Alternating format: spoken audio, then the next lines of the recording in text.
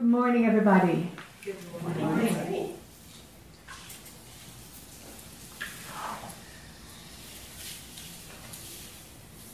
We're very used to listening to our minds.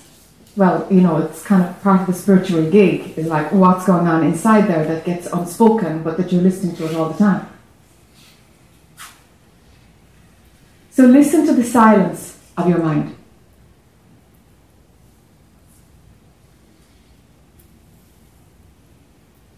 Mind is totally dualistic. It can do chatter, but it can do silence.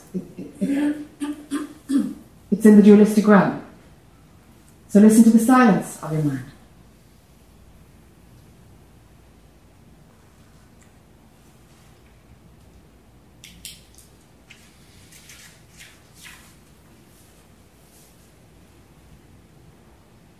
You might feel that it's beneath the chatter, underpinning it. First there was the silence and then the chatter cranked up on top of it. That kind of might give you a clue where to find it.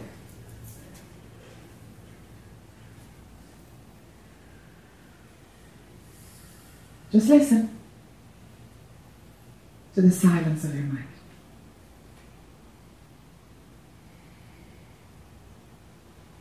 We're so tuned in to listening to what your mind says. We can listen to its silence instead.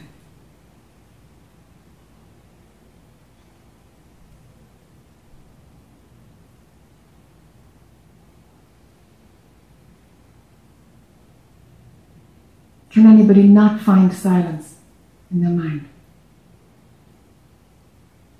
Yay. Iffy?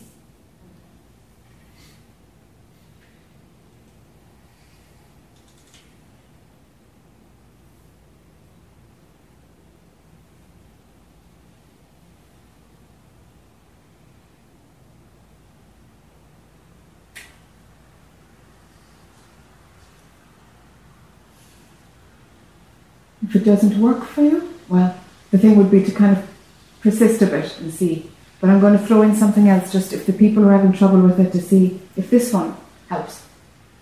The lateral line down the side of your body, dividing the front from the back. Put your attention beneath your neck, but behind that lateral line. So kind of randomly your spine. Behind your lateral line.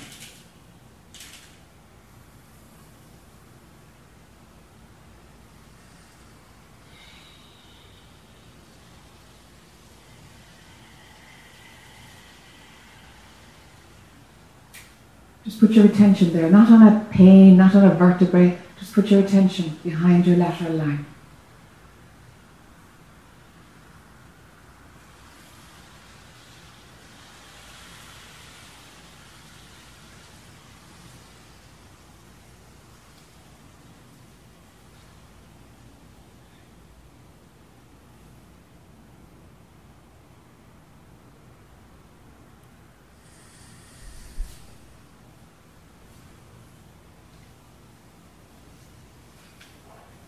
Is that easier for some people who, yeah, okay.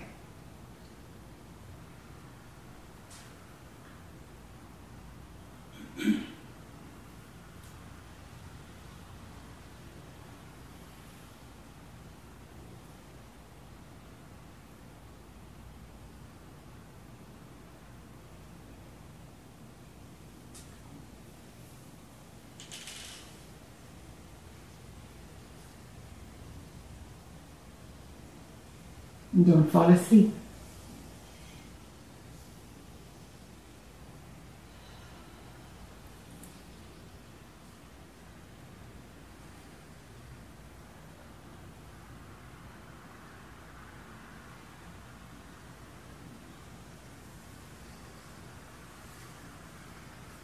When you're ready, keep your attention there, and if your eyes are closed, open them, but don't let your attention shift. Keep your attention nice and soft and resting in that being place of either the silence of your mind or behind your lateral line. So when your attention is resting there, open your eyes and watch to see if your attention shifts. Let information come in through your vision, as it normally does, but have your attention unperturbed from within you.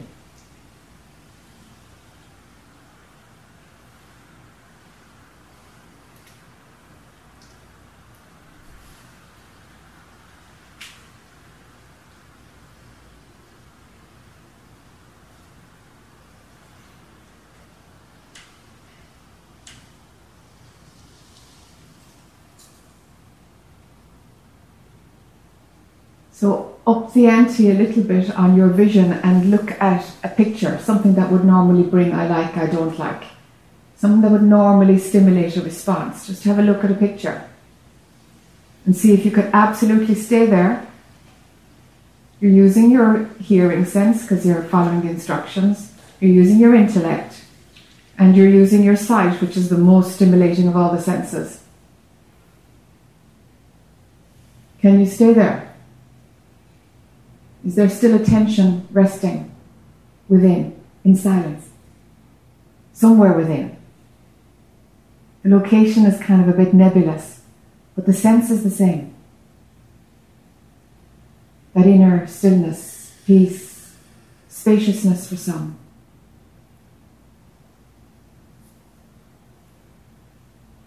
So we'll add in another sense. Touch one hand off another so that there's sensation happening. Just rub your hands together or feel them off each other. Just be aware of sensation. We're just adding in another sense. Can you stay there?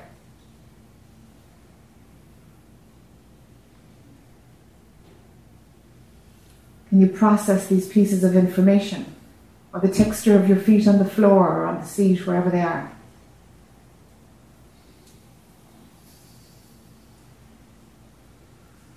Temperature of the air as it goes up your nose. Can you stay there? Have you completely left it and gone into sensation? Or gone into vision? Or gone into the auditory? Don't fool yourself.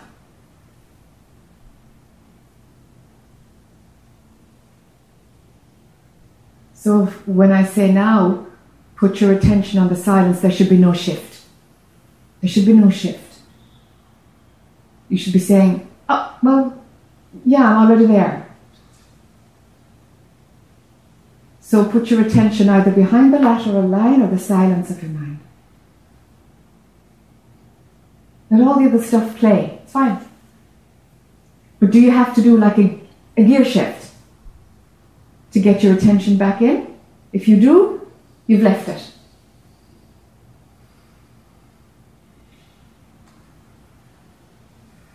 But if it's just that's there all the time, a smooth kind of reorientation, but you're not changing anything, you're just turning your head,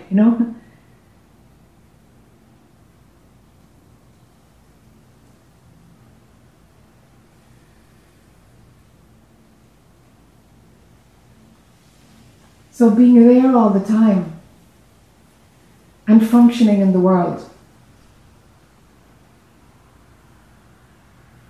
That's what happens when you're awake. But your attention is at home, on what's real, on capital T truth. The one that doesn't have personal truths, the truth of where there's only one truth. When your attention is there, and you can operate in the world.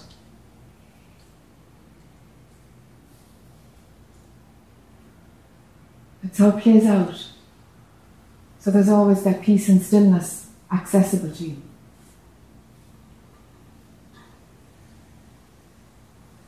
The trouble is, when you run the me, myself, I, the ownership story, my opinions, my beliefs, my value system, when you run that story, you will eclipse the peace, the calm that is within you. Just overshadows it totally. Because now we're in me, myself, I. And we've got this subjective lens of perception which just does not want to know anything about the capital T truth. That stillness, that peace, that kind of trapdoor to spaciousness and a trapdoor to beyond something else. It's kind of empty and nothingness. So going in that direction, don't worry about those layers if they're not familiar to you. The peace and stillness inside, great. That's the trapdoors open as you get more familiar with it, as your bandwidth of attention is able to cope with it.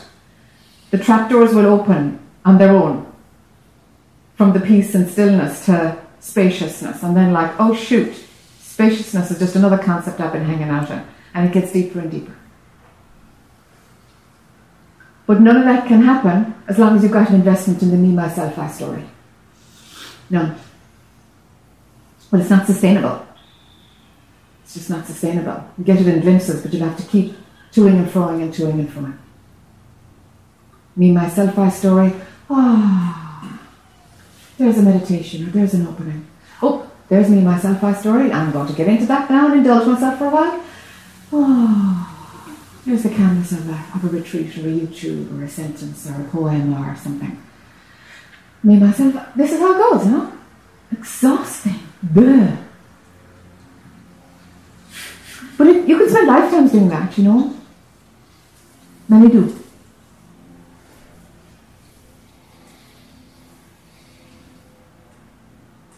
So the unraveling the me, myself, I story is our greatest use of time, really, to give you tools and skills to see what are the hooks that keep you going back there again and again and again.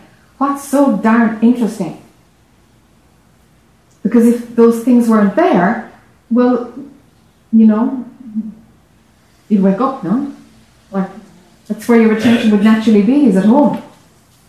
In peace, in stillness, in calm. That's where it would be.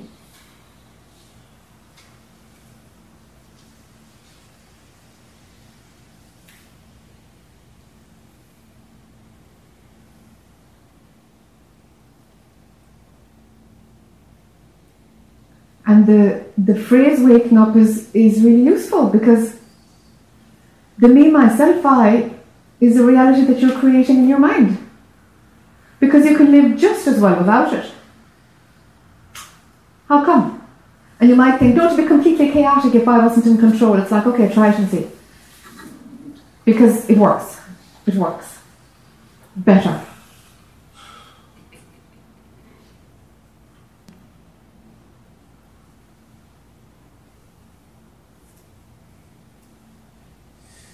So the waking up phrase, you're waking up from your own delusions. It's your delusions about right and wrong and good and bad and how it should be and how you could manage the world or the country or something better. You know? It's the grand scale of the me, and then the little me has, I want to be treated this way and I should be treated, and this is right and wrong, and, you know, these are my values and this is how it needs to go for me to be happy. The ownership.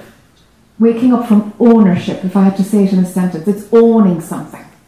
That feeling of my opinion. It's the ownership. That's the sticky one.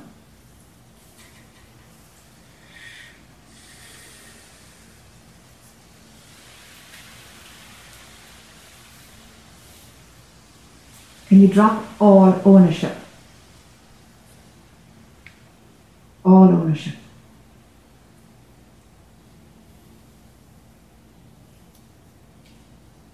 It's the invitation, huh?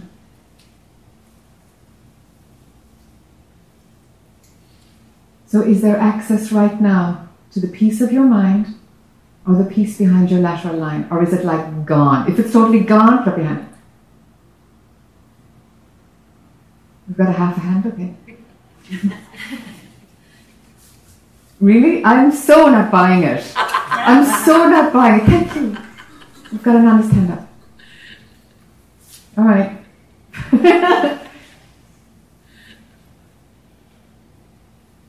So it's one thing knowing that the peace and stillness is there. It's another actually having a portion of your attention there all the time.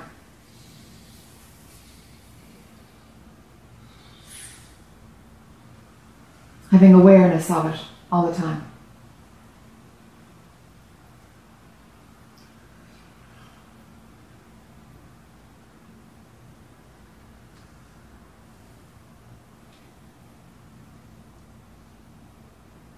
Okay, I want to pick up one particular thread from last night, which might link into one of the more subtle ownership ideas that can catch us out. And now that the board is there, it's convenient.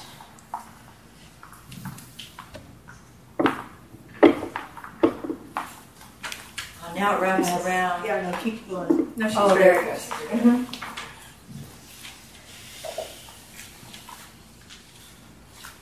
Okay.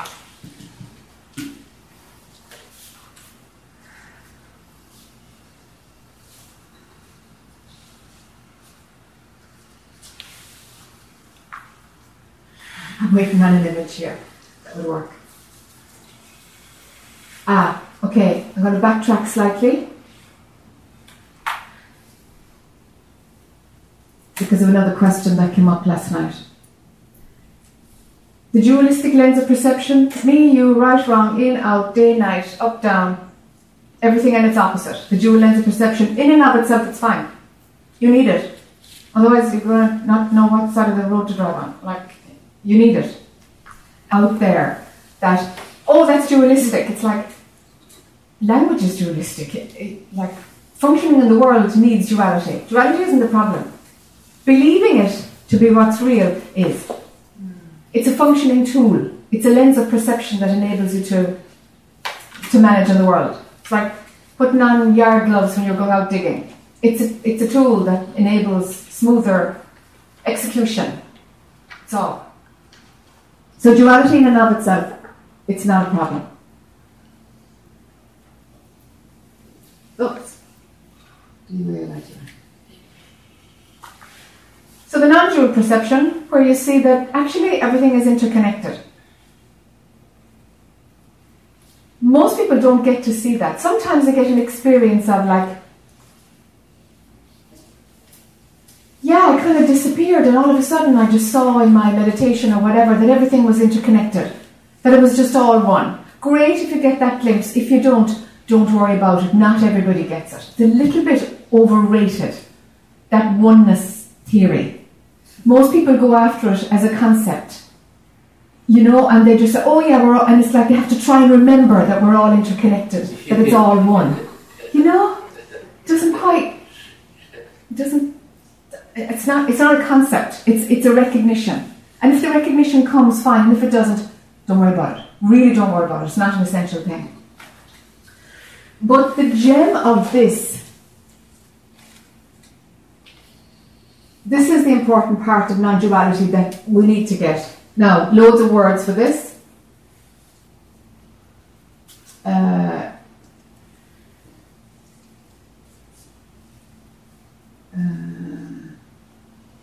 you say what you're writing? I can't read. I sure will. Thank you. Okay. So in the non-dual, what is important? There's the unity consciousness. I'm writing in the word unity here. Don't worry about it. Don't worry about it. It's blown up as a concept, and I find that most people I talk to who are like into unity consciousness are into the idea of it because it's much nicer than dealing with the dualistic lens. And they swap out one for the other. That's fine if you can remember to do it, but it's like having a new hobby. That's all that is. So don't worry about it. About unity consciousness. The aspect of non-duality that's down here is that stillness, the silence of your mind, behind the lateral line, awareness, silence, nothing going on inside you. I remember, Mary, you talking about a rock when you were describing it in the very first time. You were like, well, there's this thing, there's a rock, and immovable. It's like, nice word. And so this works as a trapdoor. If I could draw, which was never really a forte, but anyway, here we have an attempt. Sorry, that's really not going to work. Let's just forget that.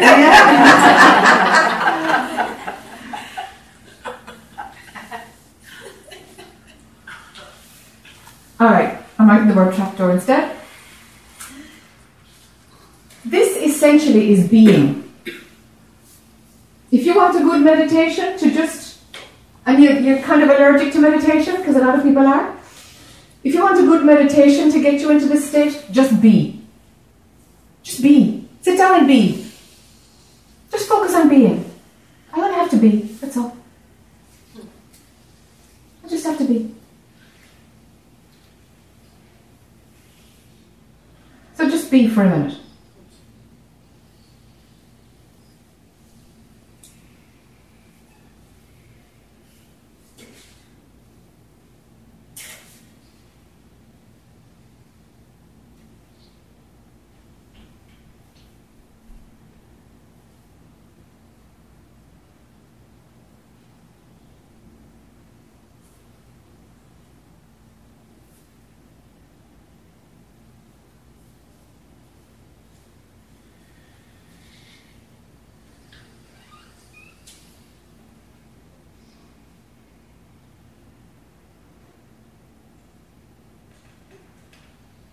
Just be. So integrated within that, is there the peace of your mind or the peace of the lateral line? Or is that kind of a gear shift for you? Are they close for you?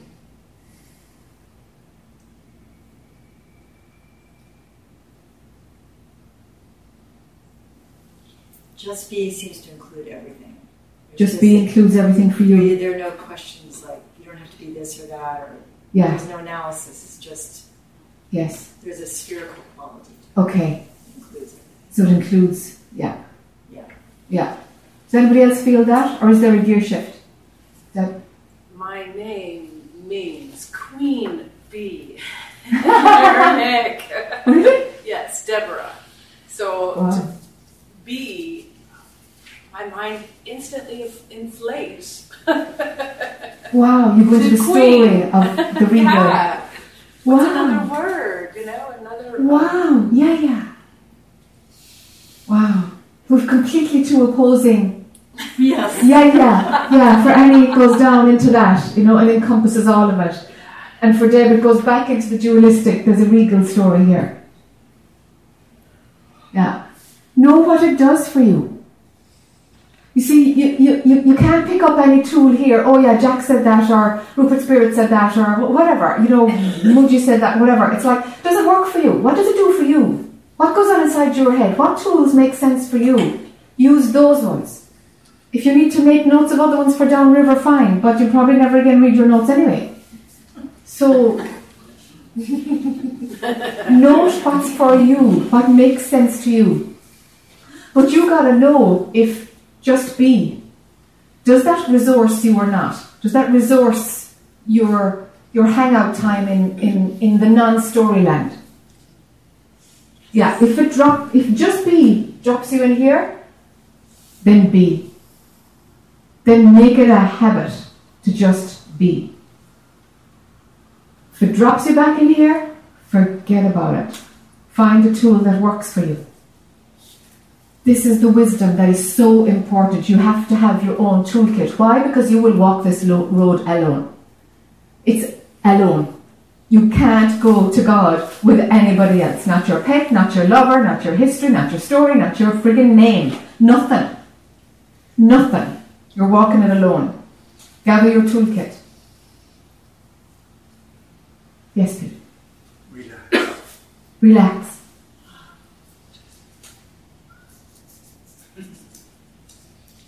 So for some, relaxing is implicit in being. But for others, relax is the passageway into being, into nothingness. Where does relax take you?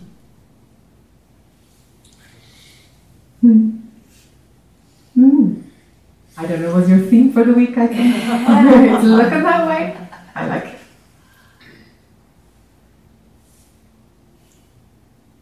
if you've had a pattern of anxiety, you will need to have the word relax in there. Because your body needs to be addressed. If your body's had a lot of training to be tense and wired up and reactive, it's going to have to be cultivated, nurtured, trained to wind back down to a place of where it started, which is relax. But some people just get away with being and they're automatically relaxed. If anxiety is your thing, you'll have to add in relax. You'll have to. You've got to bring your body. It's about waking up in the body. So the body is going to hold on to old patterns, or we unravel them as we go in your body. Am I going too fast? No? But yes, sir. Would you be willing to write the word relax over to the side? Yes. Because I have that pattern of anxiety. All right. Jack, what do you mean by trapdoor? Yeah. I'm following that. Yeah. Yeah. So, this will have happened to a good share of you, I'm pretty sure. Those of you I know anyway. Yeah, most of you. But some people it won't have. And at first it feels like a spiritual experience of something that you can't really describe. It will certainly have a feeling or a sense of not being a normal phenomenal experience. The normal you disappears. During the experience, there isn't you experiencing something. You've dissolved into the experience. It often comes as like spaciousness or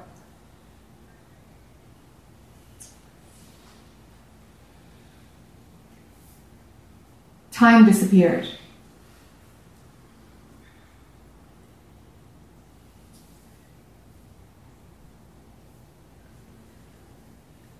Or just like there was a total ocean of love, but you weren't anywhere. But just this ocean, infinite ocean of love, bliss, joy, peace, calm, and swallows. There's no you in it. But yet somehow you're able to tell the experience. When you come back from it, you know you have to engage your mind to turn it into an experience. That's it. So spiritual experience, there's no you during the experience. It's kind of indescribable. And afterwards, you know you have to kind of crank up your mind to find words to explain it, but it's not quite it. Because your mind wasn't there at the time. Your mind wasn't registering it. Do you know what I'm talking about? I do. Yeah. I do, but I don't understand why you're using the word trapdoor. Okay. These states bring you to an entrance point for those experiences. The more you do, the more you hang out in being, stillness, in that place that doesn't have the me, myself, I, the more susceptible you are to an opening, to the expanse, the disappearance of you. I guess for me in the past it's just been a fluid. It's just, I go there and then I come out. I guess the trapdoor just seems like it's just a word that, but I understand what you're saying. So it seems too sudden, and for you it's gradual. It's just happens. It's not like a... But can you make it happen? I don't think so. No, you can't. That's right. You can't make it happen. So that's the idea of like, pop! The ground of what was normal, gone. You just fall through. You just fall through. Yeah, you get hung up in the trap. Is that why you call it trapdoor? No, it's just for the want of a better term. Maybe you could find a better term. That's what a trapdoor does, though. It just drops. Yeah, that's the idea. That's how it used to feel for me. It's like, woof. It's a drop down. It's a drop down. Yes, it is. Yeah, and dissolving, and like the bottom has gone out of your world. You've no reference point, and it's like delicious. Yeah. Somehow. But if you look for the door, you won't. No, if you look for the door, you won't. No, that's right. You won't. You're just falling through. You'll just fall through. When you say it's an fall through. energetic shift, because that's how it feels. It feels like like suddenly it just happens. It does, but you can only say that after the point. Right. Your mind isn't going to be there looking at it. And maybe that's another reason why trapdoor doesn't feel right, because it's very conceptual. But I'd like to encourage you to, I suppose, to hang out in that non-me story place and know that, well, that's all I can do. And there's either going to be an opening to my true being, my true nature, or there isn't. You're not in command of the lever. You don't have your hand on the lever. You don't. That's why trapdoor works for me. Yeah. Because it is something unexpected and it There just it goes. happens. It's unexpected and you fall through. Well, when you're directing your attention, there's a certain level of will there, and that's kind of setting it up. But then when consciousness is there, you give up the will. Yeah, the will dissolves. The will fades out as consciousness, I don't know, is allowed. Yeah. Can it be enough to have the wisdom that to be is the only thing that you can actually not do? And then that will bring you to relaxation, to just being. Being is the only thing you cannot not do. But yes, okay, being is in there as a substratum. But if your attention is on the me, myself story, then that which you cannot not do has no attention and nothing's going to happen. Do you know? You mean as far as letting it flow and Yeah, if you're buying the story of me, myself, I, this ain't going to show up. It can't. We don't have enough attention bandwidth. We're putting our attention on the story-making mechanism in our brain instead of leaving it open and available for pure consciousness to move through. Does that make sense? Can you say it again? Yeah, sure. I think Yeah. So when we're in the me, myself, I story, of course, all of this is sitting there. But you've no attention on it. It's natural. That's your true nature sitting there, underneath all of it. But if you're running me, my story, my worries, my problems, my life, you're miles from any opening coming, because pure consciousness is like, hey, we're running the subjective perception right now. We're running experiences. We're not really wanting to hang out in true nature at all. That's fine. So let's run this. It's kind of an either or, the me, myself, I part of the duality. So while beingness is the ground of what you are, even when you're running the me, myself, I, it's still there. But if your attention isn't available for pure consciousness to take over, and this is like the invitation, this is the listening to pure consciousness. If there isn't an availability, because you're in the me, myself, I story, if there isn't an availability for pure consciousness to take over, well, it's just going to be conceptual. It's like, yeah, the ground of my being is already awake. It's like, yeah, but you're going to be full of suffering. Like, that's where I was hung up, is how to have the awareness and attention of being, but leave the availability without getting involved. the awareness and the attention on like this. Knowing that pure consciousness is flowing through, because that's more concept. Okay. But it's allowing somehow without Yes. knowing or thinking or doing. Yes. So that's where I'm stuck on. Yes. Because Yes. I don't want to wonder if it's pure consciousness or if it's not. I don't want anything. I just Yeah. want it to flow. Yeah. But how can my attention stay where it needs to be for it to flow without any concepts? Yeah. So there's two ways. One might be the dominant one for you. It usually is for people. There's either retraining your attention to stay inside and not be outside in the world. And the other option is to dissolve all the hooks that are tried and tested and prove to you that there's something worth thinking about in the external, phenomenal, normal, me, myself, I world. Unhooking. It's like, that's a story I keep running. All right. Okay, why do I keep running this one? How come this one always gets my attention when it crops up? Okay, let's look at that one.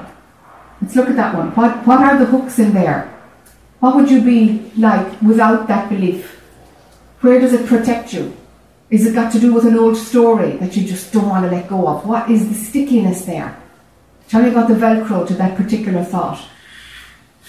Darn, that's a lot more work. Yes.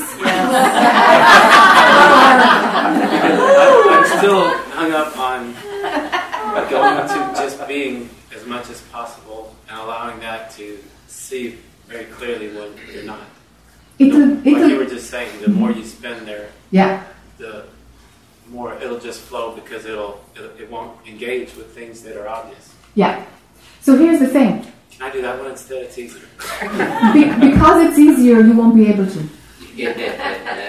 Because you're using a dualistic preference. So if duality is prescribing your spiritual path, duality is coming with you. So the preference itself tells me that it won't work for you. You see that? Yes. Okay. Right. So traditionally, when you wake up, you're in an ashram. There will be nobody having sex with you. There will be no touching of money because the guru can't touch money. Your food will be made for you. You don't need to go to the store. You don't need to get out in the marketplace. You don't need to do it. If you're sick, a doctor will come to you. Okay, there's not a lot of buttons going to be pressed there. So it was easy for those usually guys, some women, to say, oh, you just rest in the absolute and all the rest of it doesn't matter. It's like, that's fine. Try going out in the world where you have friends that tell you, you treated me like shit yesterday. And you're like, alright, actually, let's see. Did I? What was going on for me? And when you have a normal life, you're going to have to do all the laundry. The trouble was with the gurus, a lot of them had some dysfunction where there was exploitation going on. You know? Because it was there all the time. It was just buried. Yeah, I don't even have to have all that because my mind can do all the dirty laundry before I even step out. But the awareness that comes the first few seconds when you wake up. Yes. If there was a way to start there, yes, and wait till the first sensations come. Yes. Would that be a yes. technique? Yes. On Friday morning. Do it on Friday morning. It's Steve, is it? Danny. Yeah. Okay. So Steve's example is Danny. I'm sorry. What? Danny. Danny. I'm sorry. That's okay. All right. Okay. Brain pop. From that example, on Friday morning, if this works for you, if when you wake in the morning, in a regular morning, and there's nothing going on, and you don't even kind of know there's nothing going on, but then your mind remembers, oh, I've got to do this. Oh, it's that time. This is today. You know the way the movie starts a little bit later? That window between when you wake up and when the day cranks up with stories and obligations and all the rest of it. That window. If we work to expand that window. So on Friday you can do it. There's actually nothing expected of you at all. Nobody will notice if you go to breakfast or not. So with that window, okay. Let nothing happen all friggin' day. Nothing. It's another way to deal with it. Or even like for half the day. It might sound like, oh, that'd be gorgeous. After an hour, tell me how you're doing. After an hour. So to expand that window is a great spiritual practice. I did that for weeks on end at one point. Just dedicated solid time to that. To just only, okay, there's that window. Like, let's expand it wider and wider. And see what moves. And lo and behold, you'll end up going to the bathroom. You go find some food somewhere, or at least a glass of water. You get up. You might or might not have a shower. You might or might not brush your teeth. Let's see. See. Dropping all habits, all behaviours, all values, all of it, so that only the natural movement moves through you. Do it for the whole day.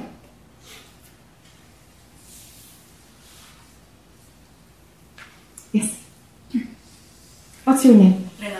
Renata.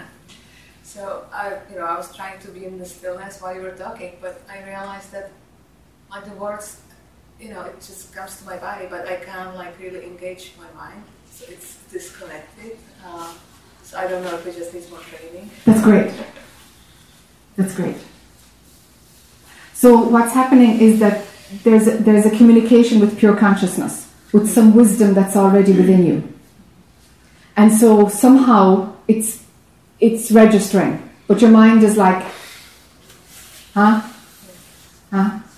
So waking up that inner wisdom, stuff you already know. I'm just reminding you of what you already know. Your mind can play catch up. It's fine. Totally fine.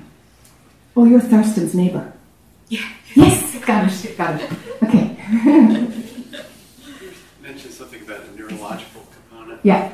And I don't know if this is exactly how you conceive it, but I've certainly experienced it in my own satsangs that became a kind of recognition that it wasn't thought, it was just the sense of the body pulsating, the living body, everything that's happening is kind of a neurological adjustment to information. And so being aware of that, it offers interesting dimensions. I mean, at best, if I sit very quietly, I get out of that and I get to realization of some sort. But on the other hand, on ordinary day-to-day experience, it's fairly time-consuming, but it's what I have to recognize, I guess. And I don't know any more what you mean by that, except that I'm certainly outside of my emotions as something that's driving things. I'm just recognizing the present, and I'm not sure where what comes from the next stage. If you're feeling, you're recognizing your body pulsating, your heart beating, your adrenaline in your system and so forth is just all happening as an event and being admitted into consciousness. So it becomes a way of getting greater recognition. But I'm not quite sure where to go with that other than just to do that. Maybe not being quiet enough or long enough or something. I don't know if you're following me or not. But I am, I think. Do you believe you're Jack? Yes, I think so. Well, at least that's a theory. I have some Jack in there, yes. But the universe is much bigger than Jack. Of course. Yeah. If you believe you're him. Well, in some respects, it's like I said, that's the interesting challenge. I mean, to some extent, Jack is a myth. There's a whole big story that goes with that. Focus more on that one. The story? Yeah, it's like, why do you believe you're Jack? Who told you you're Jack? Like, unpack that one. Well, there's lots of information, background, and history, and all that sort of stuff. Does that validate it? Does that prove that you're him? No. No, it doesn't. So how did your identity get wrapped up with the Jack story? A lot of history and so forth. But yeah, I don't see myself as being Jack. History is just memory. Yeah, that's right. Yeah. So what do you see yourself as being? If you don't see yourself as being Jack? Something else, something bigger, some universal presence, something that is about the present. Not even an entity, just a universal energy, so to speak.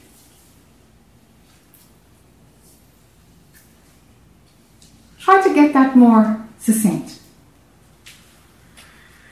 And you can take it away with you, because you might have to mull that over or take it for a walk.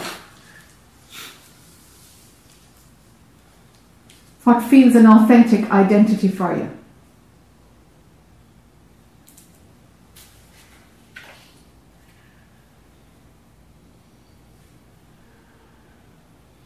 for a walk. It's going to take a while.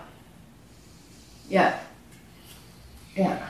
I don't know if identity comes into it or history comes into it. I think I'm working at it from a different direction. I'm trying to get into a pure meditation kind of experience. Now, if there's an obstacle, if Jack is in the way. I'm after the obstacle. Jack is in the way. Well, that's okay. That's a perfectly good question.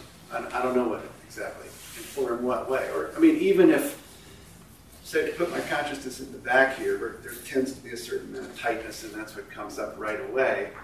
Is there something that I'm doing? Yeah, sure. But am I? Is there something in the ebb and flow, or sort of the pulsating that is going on there when I'm relaxing and then not relaxing?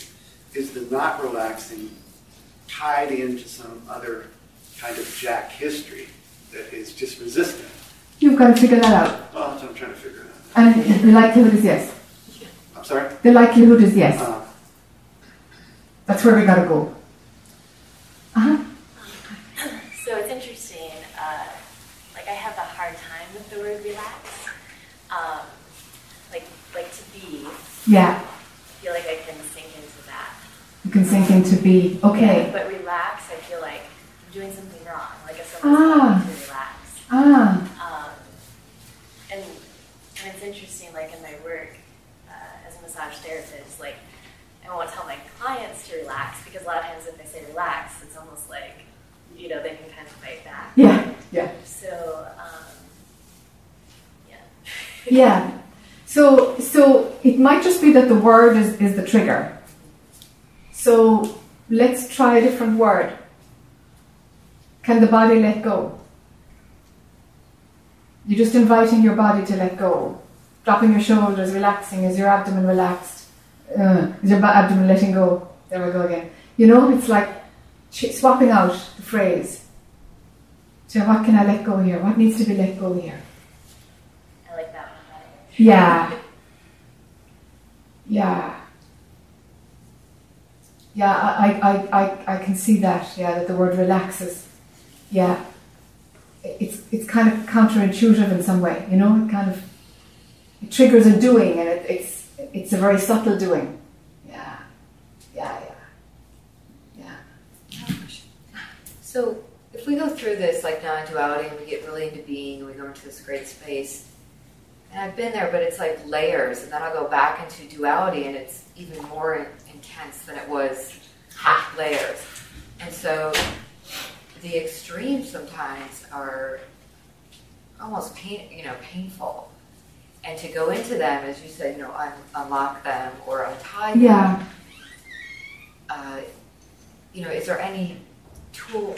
What are the tools, to use? Because, you go there and you feel that and it's great, but then it's just like something grabs you back into that duality. And I'm finding that it's layers, or I'll have a cycle where I'm, 3 months or 4 months or 5 months or 6 months really up, and then I'll start clearing them up.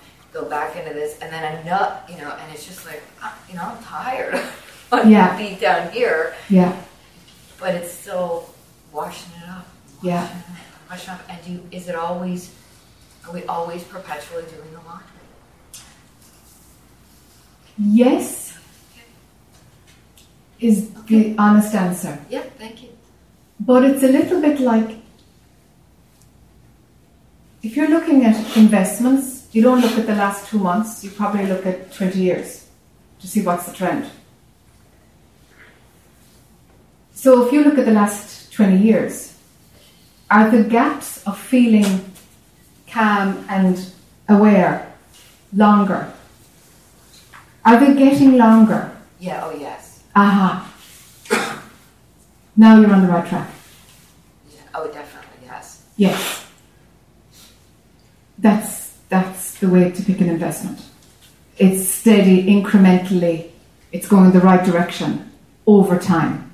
Same thing with the spiritual path.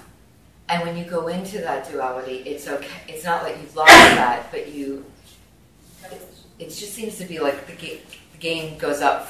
Like the game's even more difficult, and you're just like, I gotta get through this and this. Yes. So. Because the mind, the self-referencing pattern, the me, myself, I story-making mechanism is fighting for its life. So it gets a bit more vicious. Yeah. So it's got these smaller, shorter windows, less frequently. And like everything that's alive, it will fight for its survival. Everything fights to throw an insect into water, it's going to scramble for the edge to get out. Everything naturally, innately fights to survive. And that part of your brain will too. Yeah. So some people say love that part, integrate that part. Other people say, push it. What, sometimes I don't like that part. And it's difficult for me to get reference points because I'm like, that's it. So I go into my own, another level of duality. So it's almost like a reflecting back on itself, and it keeps going until it's infinite. And it's just like, this is crazy. So what are some tools to, just pulling back is one, be the observer, that's great. But are there some other things to do in order to just kind of relax into it and just move it instead of really arm wrestling with it? Sometimes it feels like you're wrestling an alligator. So it begs me to ask the question, do you have an idea of where you are on the spiritual path? Do you have a self-image about it? Do you have an idea that where you are and when the stuff comes up? Because if you're saying, I thought I had done that, it's like, why? Where are you in the pecking order of your own system? As far as on a... why is there an expectation that you are anywhere? I guess more or less doing the work. I don't think there's a linear thing or I'm on a certain path. I don't know. My path is just to be and to be love and to, be with God.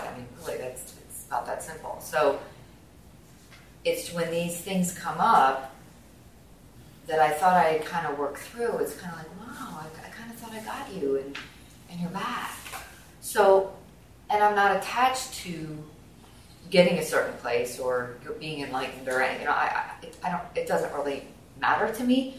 What matters is the discomfort, like the awareness when I feel this duality and this thing come up. It's like it doesn't feel like my natural state, so it's uncomfortable for me. But yet, if I brush it off, it comes back in another way, shape, or form. It's like, okay, well, you gotta work through this on some level. So there is an idea that when I've worked through something, it's done. Yes. And that's maybe... Can you see that idea isn't true? Yes. It's like the dishes. Like laundry, It's like laundry. It just keeps coming. It just keeps coming. It's the same cyclical thing. The trees die off in the fall, and you know what? They just keep coming. That's the positive side of it. That's the cycle. So if there's another layer to something or another layer to something, so what? If you've arrived at the point, because there are some incremental stages, if you've arrived at the point of where you know you are lovable and you totally unconditionally love yourself. You nodded the first part and I didn't get any response in the second part. Do you unconditionally love yourself? No. Okay. That'll change a lot. Good. Because when you're viewing the pain body, the pain, when the dysfunctional side of duality, the me, myself, I story, when you're viewing that, if you love yourself unconditionally, you will view it from awareness. Got it. So the dualistic loop that you're getting caught in is the absence of self-love. And so you're right, you've got another layer of duality. On top. That's the absence of self-love. Because you're coming at it with some kind of harshness. Another dualistic layer. So for it to heal faster, there needs to be unconditional love for yourself. So that you surround the seeing of an old pattern with the only thing you have, which is unconditional love. Great, thank you. And it dissolves much faster, and there's a total openness to if it shows up again or not. In fact, you don't care if it shows up again or not. Yeah, it's just whatever. It's like, oh, that T-shirt again? Yeah, you wore it again since the last time. You know? It's like, yeah, unconditional self-love. Mm-hmm. So, this is really speaks to me because this was what was left in this past year of seeing that there is not a total self-love still. There's whatever the history. So how do we get that? How do we get there? Are you still believing what other people have said and done?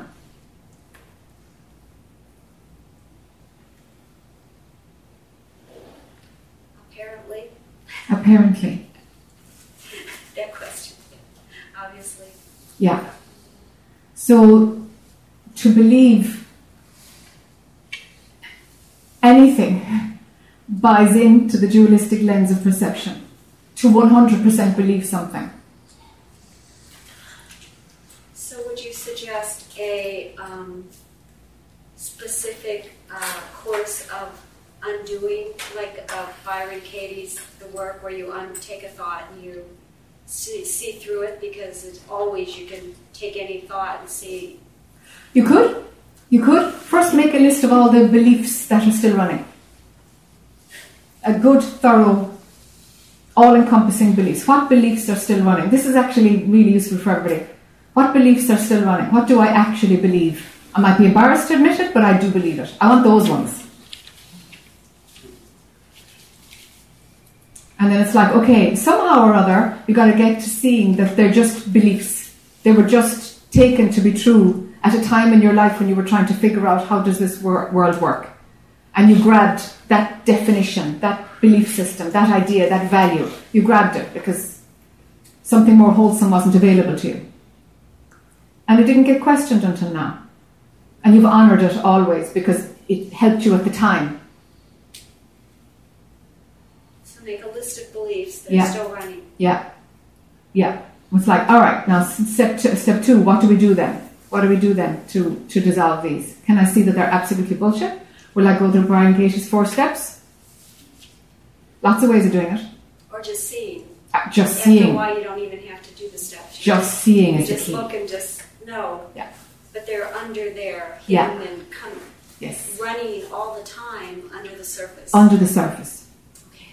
Yeah, they've got to be exposed. And sometimes just the daylight does it. Okay, great. Yeah. Yes, Mary. So,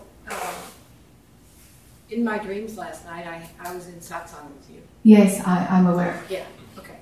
Yeah. Yeah. And it was great. Thank you. Yeah, you're welcome. And I kept running this thing in my head. I don't have to be good. Yes. All night. Yes. Okay. And so this is now me being bad. No, I'm just kidding. Great. Just kidding. So when I got up this morning, this isn't with me now, okay? But when I got up this morning, I have never felt more present in my whole life. And I'm pretty present, right? And I'm walking and I didn't have any, I was like, oh man, I need to sleep in, and I found myself in here for the meditation. Okay, so that's how my whole morning has been. And what the feeling was, okay, so what I think I've done is I have some belief that pure consciousness is going to make me a fucking space cadet. Excuse my French, okay?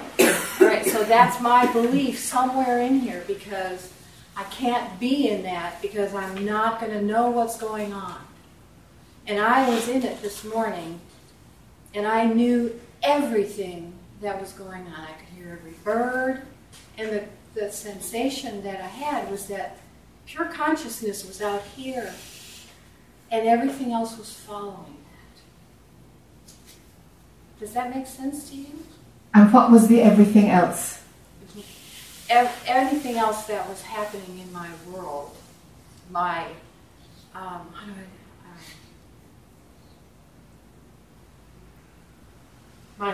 my mind, my my body, my feelings, my sensations, everything was following this sense of pure consciousness, being the leader and acquiescing to that. So it was outside of you. Mm-hmm. Mm-hmm. Were you something different? No, it was the sensation. It was a sensation that was what was leading me. Right. And outside of me, it kind of had that sensation that it was out here and everything else was following. Yeah. Okay. That's perfect for now. And I'd even expand that a little bit, give it a bit more space to see if, can I detect pure consciousness leading the way now? Can I detect it leading the way now? Can I detect it leading the way now? Is that what was happening? I mean, that was my perception of it. It's your perception, but it's a lens of perception that's quite far back. It will be obsolete, and you'll go back further. But I'd like you to max it out so we can get you stabilized there, and then go back further again. Because there was nothing spacey about it. There was nothing. I mean, it was so present. Yeah. And I was having a blast. Yeah. Oh yeah, of course. Yeah. It's. I need you to get familiar with it, to really. Okay, so I'm not understanding what you're saying right now, Jack. I'm sorry. Get familiar with it, or play with it. Okay. Call in that perspective again. Okay. It's like right now is pure consciousness ahead of the game. Well, if I. Yeah. Yeah. Yes. Okay, hang out there. Okay. Hang out there a bit, especially during lunchtime when there's movement and stuff, and say, okay, can I sense pure consciousness moving there and see that everything else is just imagining that it's doing its own thing, but actually it's all being drawn by something else. That's the description. Yeah. I need that to integrate in your system. I need you to understand that is how it works. And then there's deeper than that. But that's a great seeing. Okay. Do you understand what Mary's saying? Mm-hmm. When that matures, it will turn into an understanding, a real, authentic understanding that there's no free will. You don't have to go there right now. It'll bubble up into that, Mary. So if you kind of can taste what Mary's talking about, then everything that follows the pull of pure consciousness, the mind imagines, I've got to bring my jacket with me over to the dining hall. You thinking of that is completely and totally superfluous on the movement of pure consciousness that is commanding your body to move to pick up your jacket. But your dualistic lens is going to tell you, if you didn't remember your jacket, you're not going to bring it up. Actually, it's not true. It's actually not true. But you have to go to that lens of perception to know what I'm saying is true. Otherwise, it's just a concept. And if I'm just talking a concept, ignore it. Ignore it. So the movement of pure consciousness dictates absolutely everything. Every flick of your eyelids. It dictates everything. But the me, myself mechanism is so darn convincing. When you believe it to be true, you really can imagine you're doing things of your own volition. You really can. And it's totally bonkers. It's totally bonkers, but it's totally believable. Yes, Mary? Well, I read somewhere that the Aborigines say that God gave us free will, so we would choose not to use it. Oh, how beautiful. How beautiful. That is beautiful. We would choose not to use it. I like it. Sid. This is what I'm grappling with. Even when there have been periods where it just seems like awareness and there's not much interest in this character of Sid, there still seems to be that the habits of the mind are the ones that where the decisions are made. Okay, pick up the jacket or pick up the sunscreen. I can't track it from what you're describing. Yes. And that's fine. That's fine. If there's a knowing that its origin is from pure consciousness, that's fine. It mightn't be that you have a full-on experience like Mary's having. Not everybody gets shown it the way Mary is. Actually, it's kind of unusual to be shown it that particular way. If you can't track it, for now, can you, pure consciousness is doing this too. Is there any acceptance that maybe pure consciousness is doing it? Yes. Okay. Yes. Okay. But with the experience of whatever the experience of pure consciousness is here, there's feelings, there's the viewing from that place and what's seen and the beauty, and then it goes to the mind interpreting kind of what the movement will be based on that awareness. I mean, that's how it. Does that make sense? Not really? Not really. Run it again. Okay, so when there is arresting or an identification is that, right? Then from that, there's a certain way of looking at others and seeing the self, looking at nature, it's just beauty and oneness and and just and then so Sid gets this one. Yeah, you're able to do unity consciousness. When there's a resting and it feels like it feels even painful to pull up and pretend to be interacting as the personality of Sid. Yeah. Even in those times, right? Then decisions are still being made there's still this sense of this personality of Sid deciding to go on a walk, which is very attractive to be in silence out there, or to go and interact with somebody. It still seems to come from here, and so that's even last night. That's where I was having difficulty with the idea of pure consciousness, kind of moving and directing and deciding. Yes. Okay. This is a simplified version, but actually not so much. Let's just do it.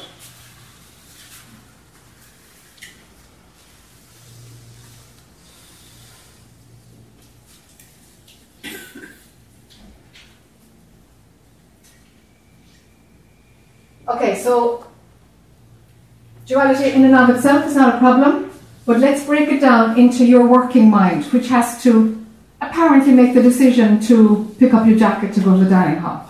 Then there's the thinking mind. Oh my God, somebody might steal it. I should take this. That's me, myself, I. We've got ownership, my thoughts. I'm protecting, I'm defending. Very different gig, same action happens. You still pick up your jacket. So when you make a decision, Sid, to walk in nature alone or to go and interact with people or pick up the sunscreen, whatever it is, your working mind is eclipsing the movement of pure consciousness. Your working mind is taking your attention. All of your attention is on the decision to do something.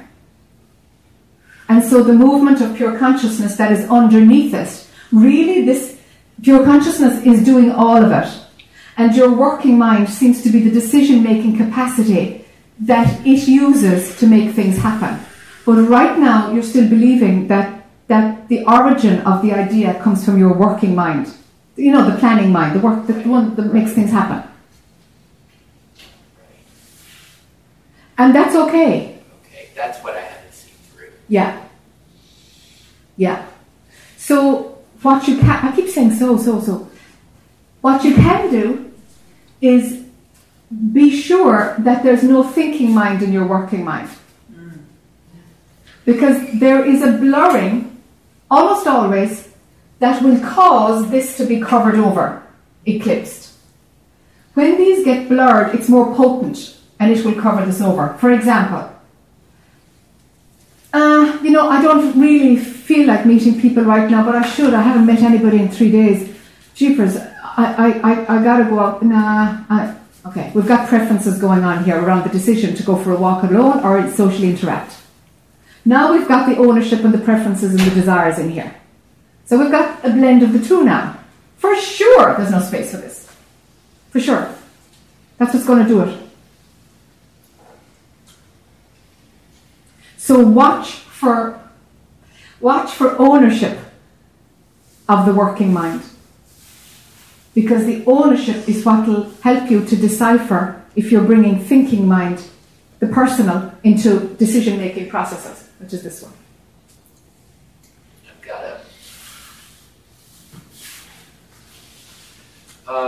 This is where it gets a little difficult here, is then putting the attention to the mind and the thoughts. Yeah. To try to, I guess, I don't know if you use the word, kind of dissolving of those. This is hard. It's great. I'm struggling a little bit with this. That's all right. Because, can I get back to you? You can. That'd be a good idea. Or you could just keep breathing. It'll move with some deep breathing. Okay, here's the, and so like the paradox, like for here, when we talk about the tools of the mind to free ourselves from that, there's the giving attention, and giving attention to that.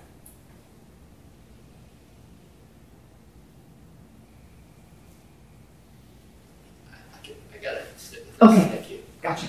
Yeah. Danny. I want to pick it up Not there. Steve, Danny. Yeah. Got it. You can call me Steve. I want to Oh no, don't confuse me. I don't want to pick it up there, but it has something to do with me personally, and I often feel that everything is coming from pure consciousness, and the working mind, I have the awareness that things are just happening, and it feels great, because I just let it flow, and I do things, daily things, errands, whatever, work, and I can sense that I'm not involved, and it feels great. Yeah. But where I get hung up is the minute I start doing something that's not so just being, just daily life, like something bigger, it's so easy to get involved. Tell me what type of thing that is. Last time I saw you, you used the example to create something big, like build an orphanage or something. Not just picking up your coat and, it's almost unconscious thinking, but it's just pure consciousness actually coming through and making you just exist without having to, into function in daily life. But the minute I start to do something bigger, more productive, that takes decision making, how do you let the decision making also come from pure consciousness and not the thinking mind or ownership? So, can you make decisions that don't have me, the Danny character, in there? Yes, picking up my coat. Okay, but why can't it decide something bigger? Why can't I it? get hooked up. I start to think about outcomes and. But why are you personally involved then when you're thinking about outcomes? Because that's the working mind. Something that's in planning. my thinking mind must be picking up attachments to an outcome or goals and things like that start to become more personal. Yes, something is becoming personal. When it's big, it's personal. That's where I have a problem with how to keep the drive going for something big without making it personal. What is the drive for doing something big? Does it start off with a personal agenda? No, it can be just something that's from the heart and with love. Yeah. But with no brownie points at all. Right. Okay, great. Right, because it's the thing to do. It's just natural. Yeah. It's from the heart, and it's compassion or love or something like that. Yeah. And so I go with that. All right. Because it feels so right. Perfect. I don't really want anything from it. It's in somebody else's hands. Sure. God, whatever you want to call it. Yeah. And that's fine, because we're here. We might as well do something. Indeed. But the minute I start to think about how it's going to unfold or how to make it happen, I start to be more involved personally. I don't know how to let that go and still make it all work out. You know what I mean? I do. The part of your brain that does planning, outcomes, the strategizing that's more long-term to see the pitfalls, that nitty-gritty, that part of your brain is used to having a personal component involved. Or control. Yeah, there's control. You're minimizing some personal fallout. It's that your neurology has a habit of doing that work with a personal agenda. You learned how to do that somewhere. The task is to develop neurology where you can do that component of planning a big project without having the self-referencing woven in there.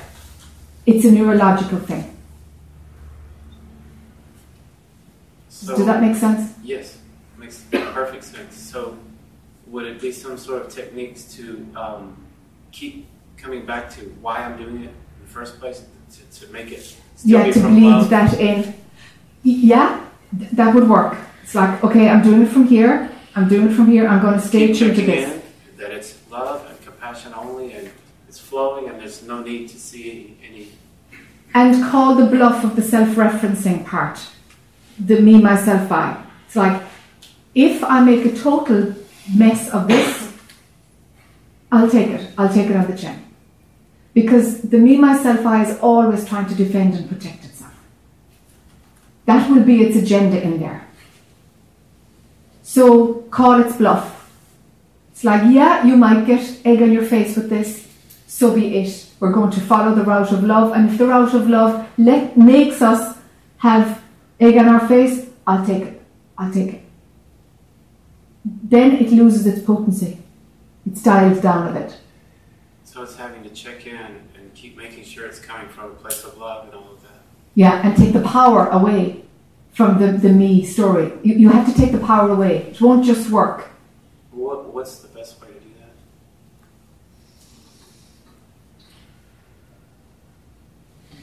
The reason that the self-referencing network is in there in the first place is that somewhere in your history you learned the hard way. You learned that I gotta watch my ass, really, when I'm doing planning, the planning part of a project. I gotta be super careful here. So there's an extra attentiveness that goes in there because the fallout might land on your lap. So that is in there from an old experience. If you can find the experience and throw it out, great. Because seeing it often will just do that.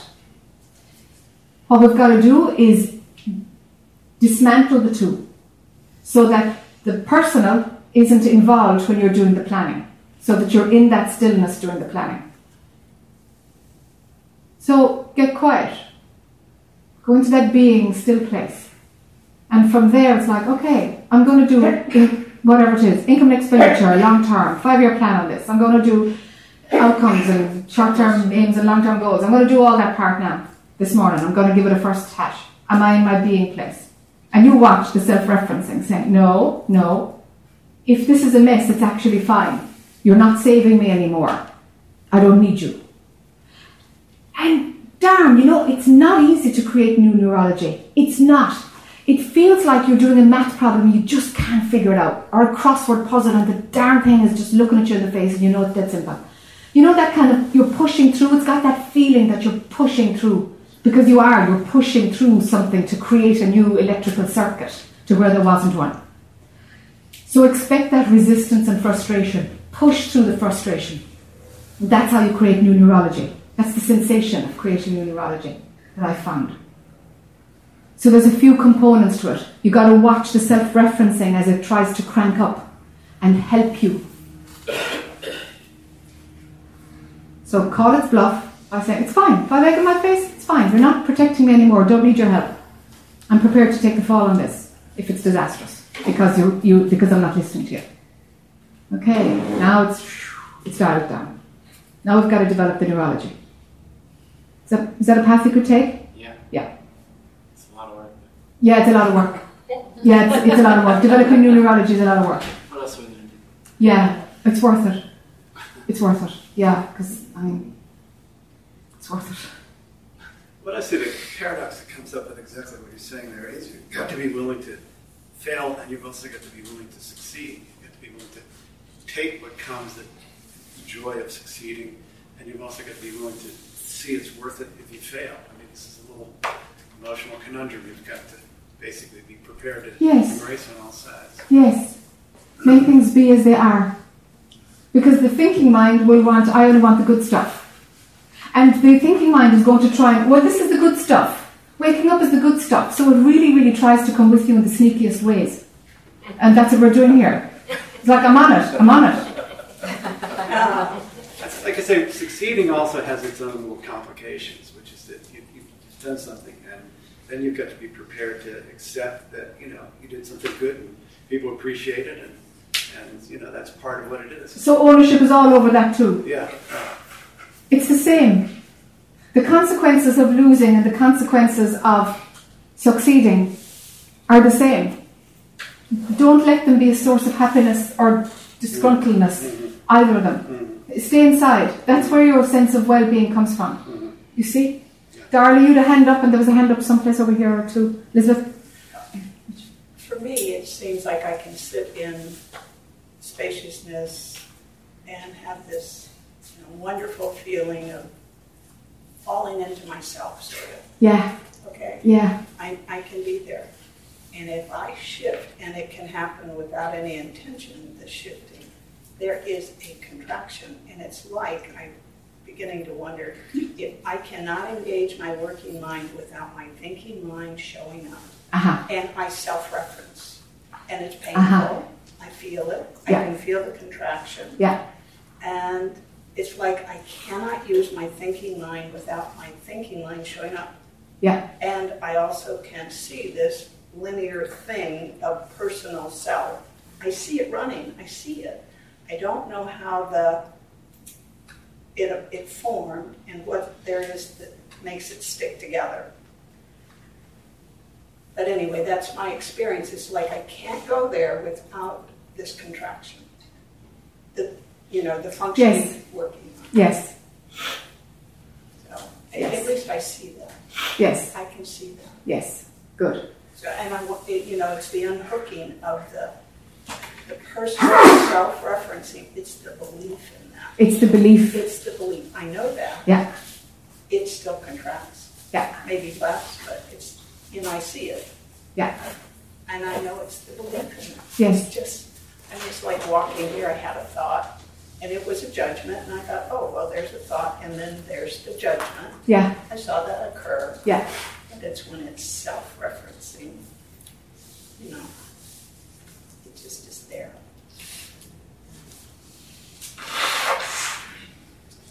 So who would you be without that self-referencing? Much more. I do much more without that. You'd be without it. What would that be like? It would be lovely. For whom? Just for existence, for the experience. Because you wouldn't get to self-reference and have the experience, oh, this is nice. Because that's self-referencing too. So very often it's you see? I do like that. That's the problem. Yeah. Very often. Yeah, I do like that. Is I want to wake up, but I want to enjoy it too. I want the experience of it. And it's like, well, sorry, the experiencing capacity is over here. So something's trying to come with you for the ride. And it's like, okay, I'm prepared to switch off when she's on the cushion, when she's meditating, but actually, the rest of the time, no. Well, it wants to be there for the ride. Can you just go for the ride? No, I'm kidding. Seriously, it's impossible. So there are beliefs, Elizabeth, around. I'm just going to throw out some. You have to find what's appropriate for you.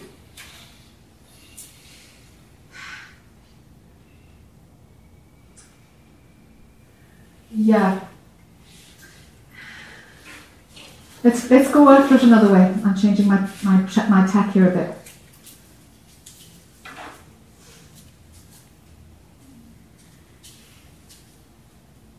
Why is there so much attention needed for the Elizabeth character? I'm questioning that. I wonder that myself. if attention didn't go there, would she scream because she needs attention? Or can she die off and just... I question how the patterns, became invested. Yes. I do question that. Yes. I don't see what it is that did it, Yes. that created it, but I question it. Yes. Okay, you don't see what created it. It's like I can feel it, but I can't envision Yeah, where indeed. it happened. Indeed. Yeah. Okay. One place we can go with this is to dial down the self-referencing. Can there be a sense of Elizabeth rather than there being full ownership? Right. I can see that, yes. You can see that? Occur, yes. Okay. That might be a route forward. To just see it. Yeah, and it's just like, can there be a sense rather than a full-on me who's having the experience? Right, without being immersed in it, and then Yes. it's much less believable. And Yes, real. it is. It just is something happening. That's right, it's just something happening. It isn't. The investment isn't there then. No. I can experience all that. Yeah.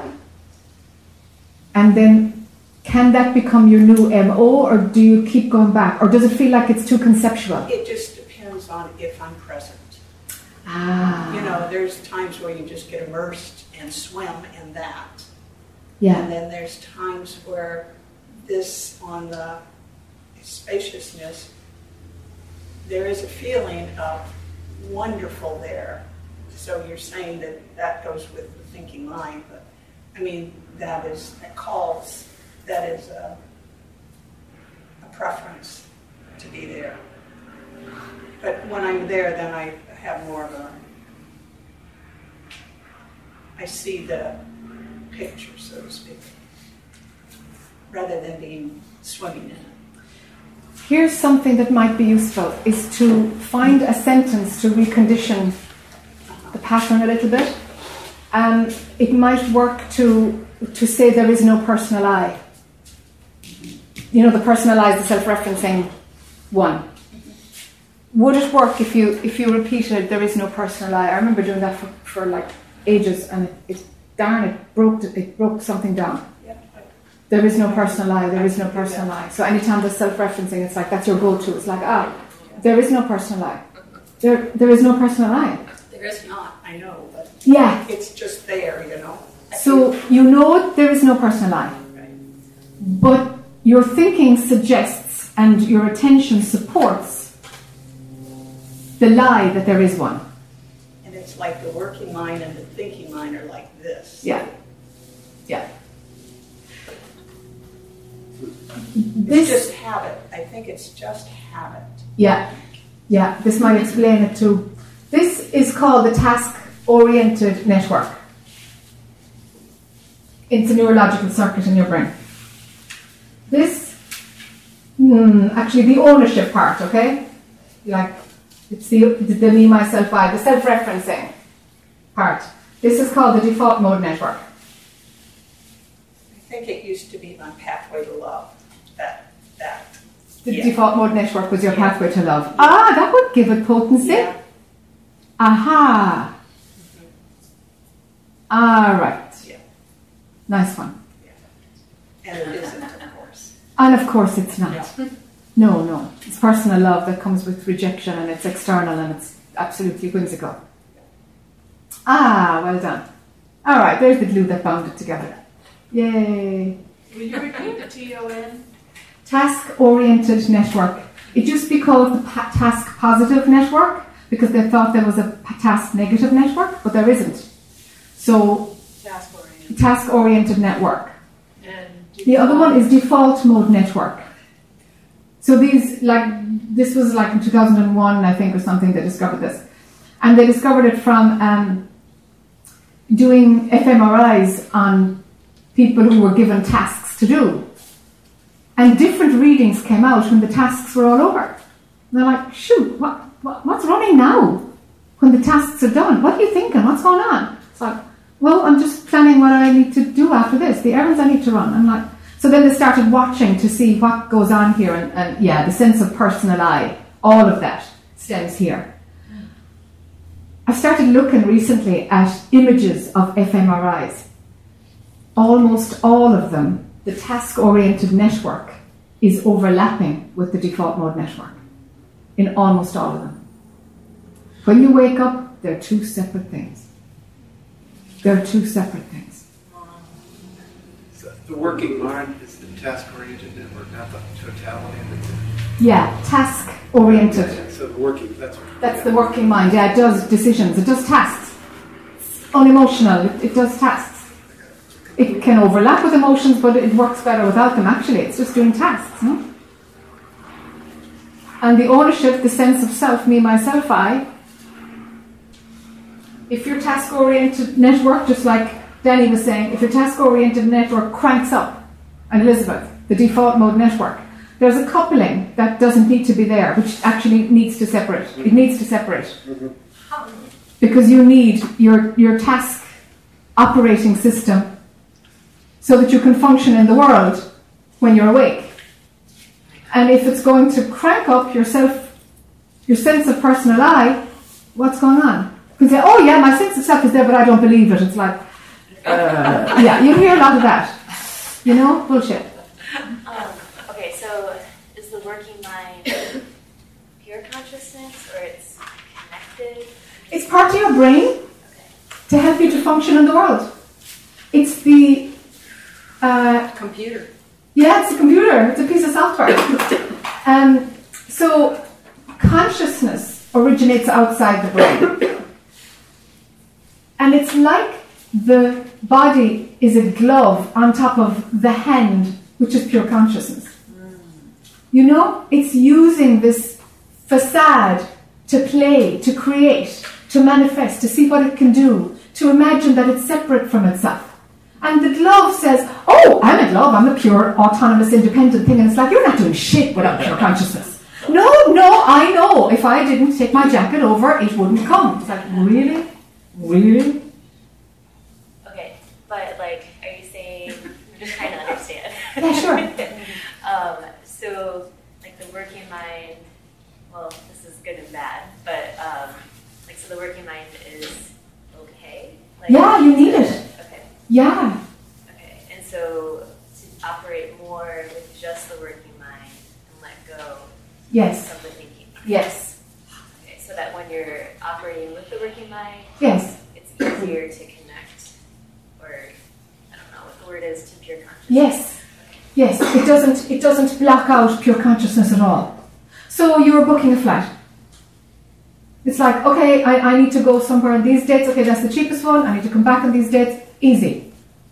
No, if there is, oh shoot, I always miss planes. I better, stay in a airport hotel the night before. And okay, now we've got the me story going in on it. We've got the two of them booking the same flight.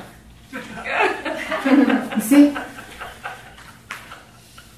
Yeah. Ginny, your hands up a while. Oh, I just wondered why they call it default. Because when you're not doing anything, you default to it. Until you default to pure awareness. It's the rabbiting on that goes on. For me, it stopped completely for a few years. So I didn't even know that it stopped, because I didn't even have the thought that other people are thinking, or that I used to be thinking. I mean, there was just no thoughts at all. So it completely stopped for a few years. And I had to crank up my task-oriented network, because I forgot how to do certain things. I forgot some language, that kind of stuff. So it's the breakup, it was not an amicable breakup. So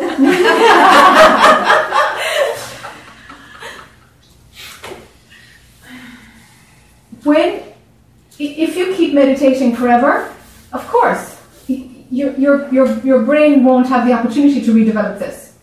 If you stop meditating and stop hanging out in that, even post-awakening, this same old crap will start up, but the volume is low. If there's unresolved stuff, the volume cranks up. And it stops the movement of pure consciousness, and you have your own personal agenda. it needs to spin out, have its experience. See? I had an experience today when I was going for a walk, and I was saying the mantra. Can you hear? Yeah. I was saying the mantra to myself: mold me, shape me, bend me, use me, and feeling that, good feeling with it. And then I hit the boardwalk, and I saw all those names, and I realized, oh, they were all shaped and molded and bent and used. Mm-hmm. So I started saying, I am molding, I am shaping, I am bending, I am using. And really flipped something for me. Because I realized that even though Ginny seems to be thinning out, I still have a lot of identity in being the server, and getting juice out of that, even though it's like not as bad of juice as maybe some other, in my mind, in my conditioning, but I'm starting to see that it's no big deal. It's just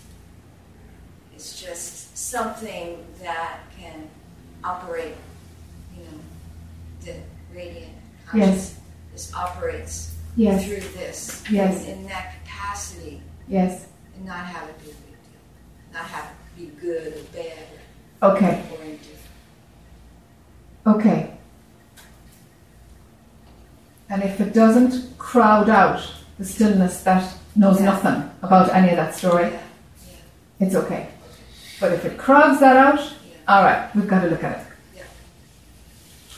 Yeah. Great. Yes, Rich?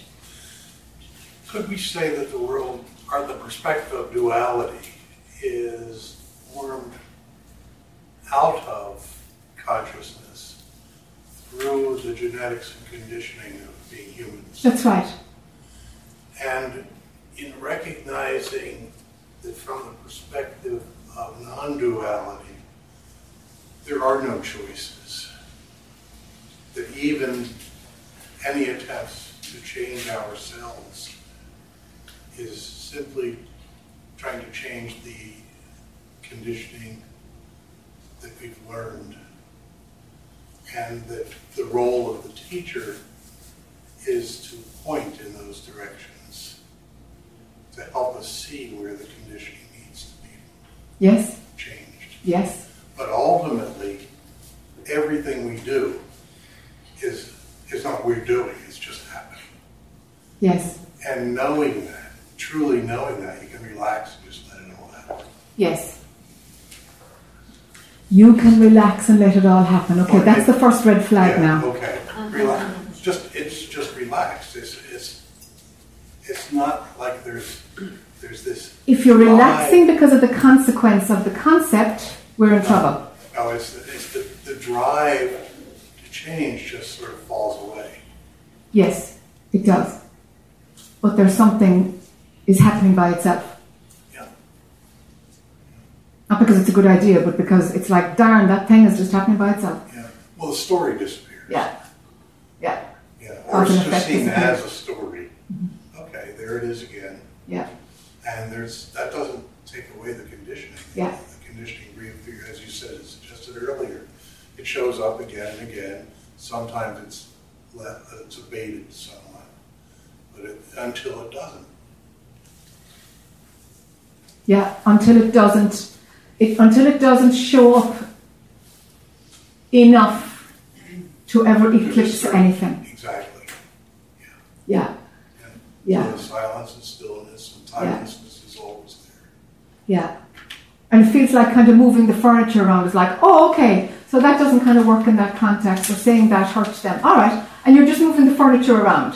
There's nothing else going on, Yeah. Darla, your hand came up ages ago. So when you're talking about the neurology, Yeah. I noticed last year, this year, that weekend, I get this massive headache on the side of my brain. It's like on the my left? mind is on the left.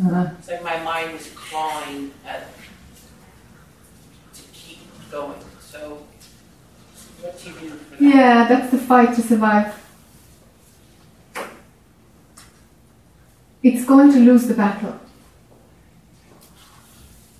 It's going to lose. Inside, are you used to winning? I bet you are.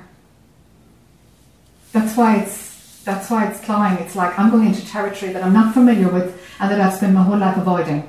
So fuck this. Like, sorry, that's Irish isn't. Will I translate it?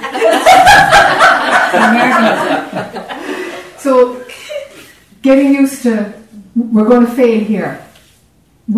You ultimately will lose. The mind is very often on its knees, but it ends up being hopeless, helpless. It does its darndest to come with you, does its darndest to wake up and be there to get the ice cream, but it's going to lose. It will lose, because the movement from pure consciousness will see to it. So it might be worth having a conversation with your mind about losing. There's a place you can't go. There is a determinable end to your efficacy. You're going to become more and more dysfunctional.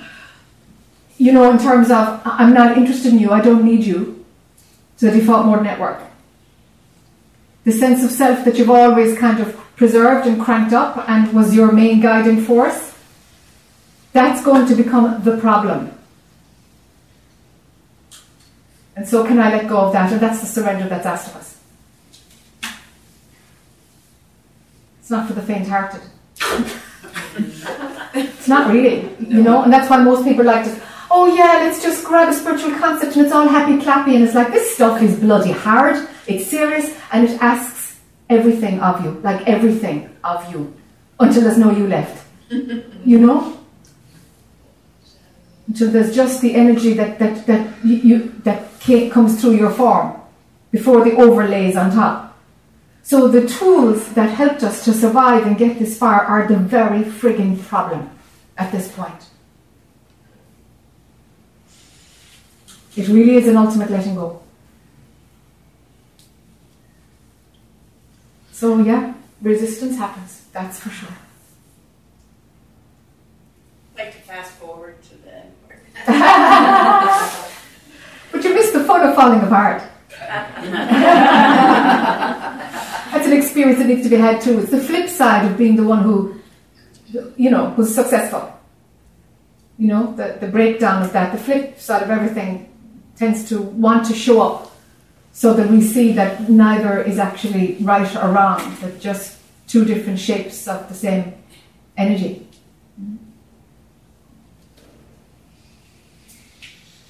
Ragda's hand is up, yes. I know there's another few. I just was curious, so when you're resting in the right side, yes. non-duality, yes. Isn't it it's the frontal lobe of the brain, like yes. the prefrontal cortex that's yes. lighting up. Yes. So the TON and the DMN, where does that, are they in separate areas of the brain? Do you know where they light up? If you're looking at these fMRIs? They network, they go crisscross across. The best images of them are top-down images of the brain.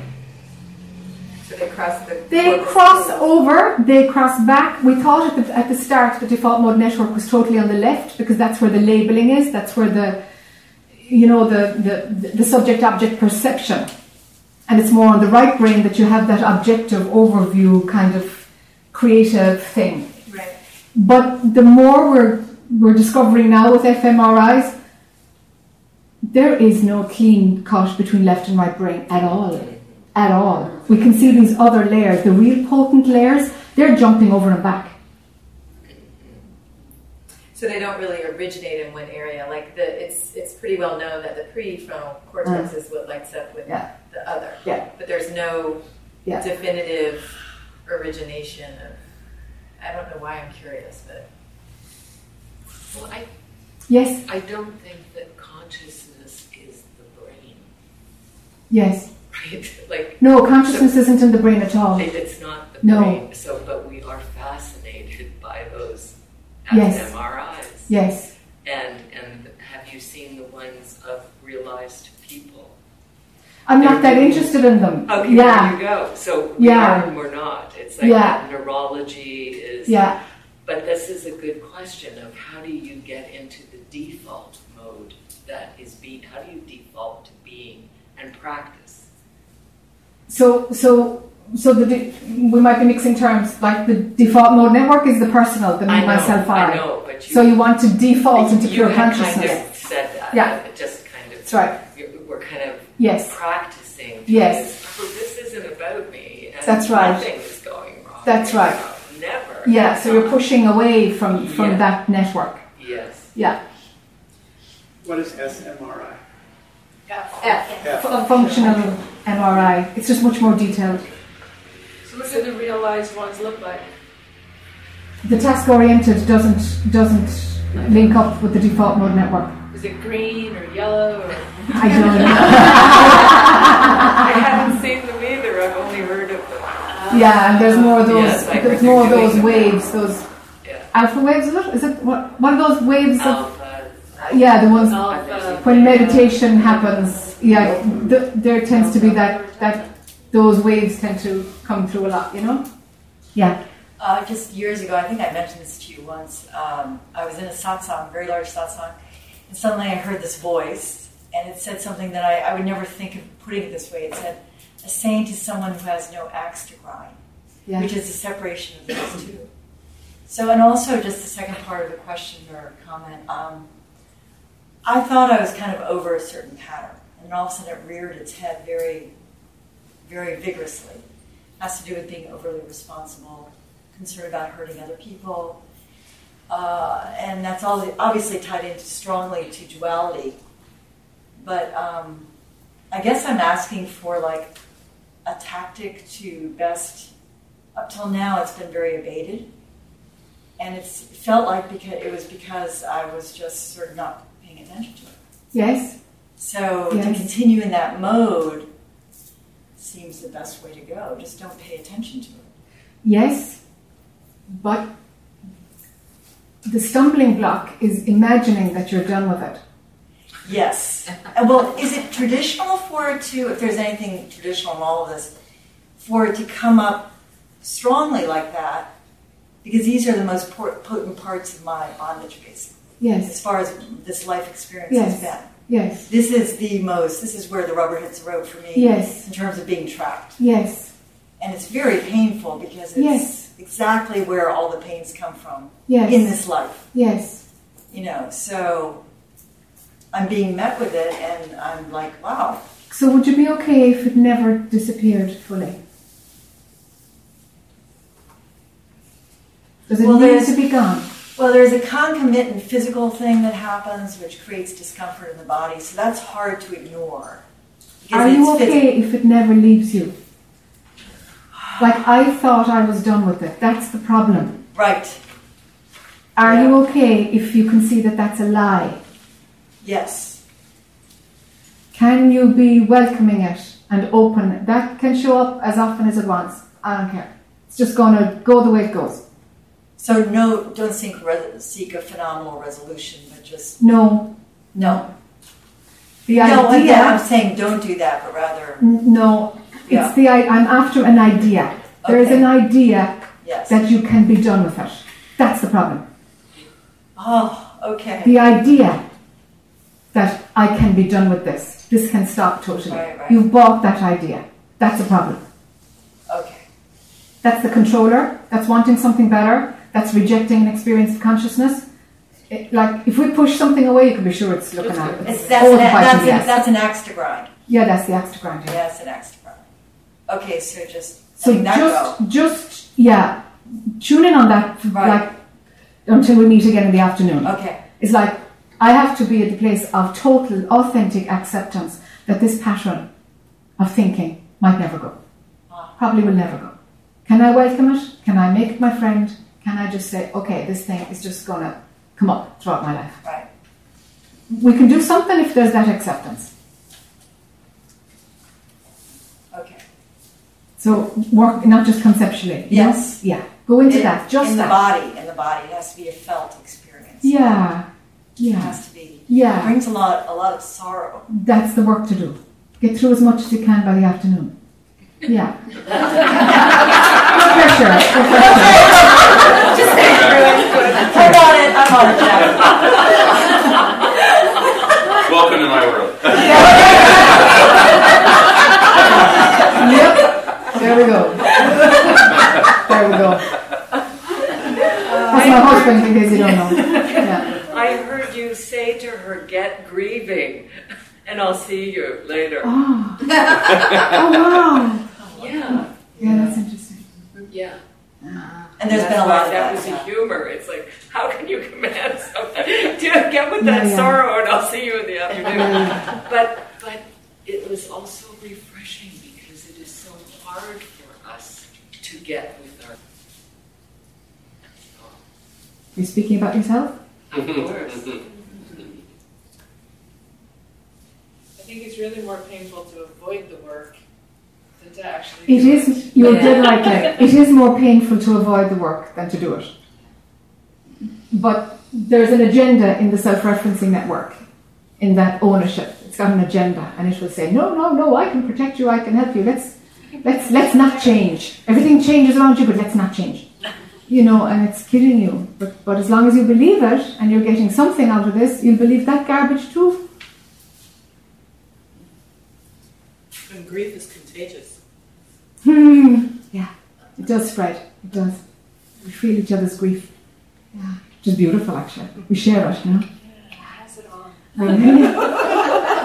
I just had this realization that really it had experienced a week from hell with one thing after the next, after the next, after the next.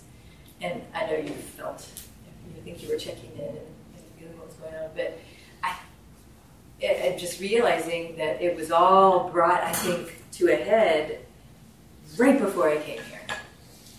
Even the day that I came, everything kind of just...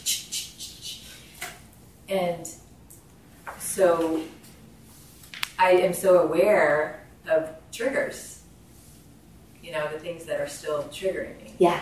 And I get emotional already. But so at some point I'll take the chair. Yes. But I know exactly what they are. And good. I just have to figure out, you know, what am I clinging to? Like, yes. Why are these still blockages? Yes. Because they're there. Yes. But I can find the silence. It's like the... You can?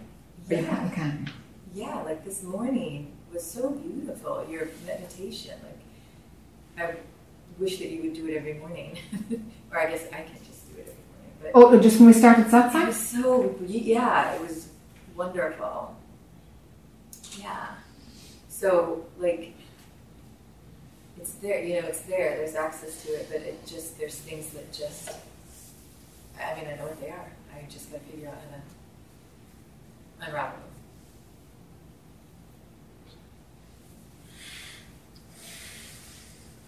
Yeah.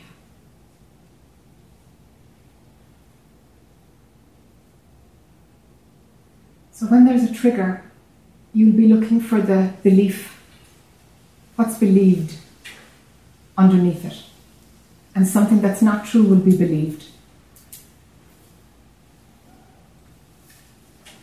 See if you can find what do I believe? That'll take you halfway there. Because they're the things that are actually not true. But we cling to. And anything that doesn't align up with that is a trigger. That's how it works. And then if we wrap our value system into it, our emotions will come along. And that compounds it and enriches it. You see? But the bottom line will be a belief. Emotions for me just will come. Like, I'm not thinking values, I'm not thinking anything. It's just in the act of speaking this, the emotions rise. Right. You know? I mean, right. Okay. But yeah, there's just a lot. So I'll work my way through it. Yes. We'll get to it. By lunch. Yes. I just want to make sure, I know this is coming from my thinking mind, and I just need to make sure I'm seeing this. I can access the silence. I can do that. And this is challenging. I mean, it's super challenging because I can understand the working mind, but the thinking mind comes in. So what I've done this morning is just, once I recognize it, just go back to the silence. And it seems to dissipate.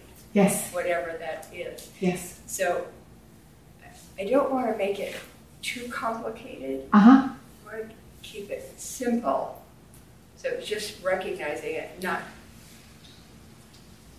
and I know that a lot of the thinking mind is coming from concepts or beliefs or whatever, but if I take the time just this morning and try to go there, it seems complicated.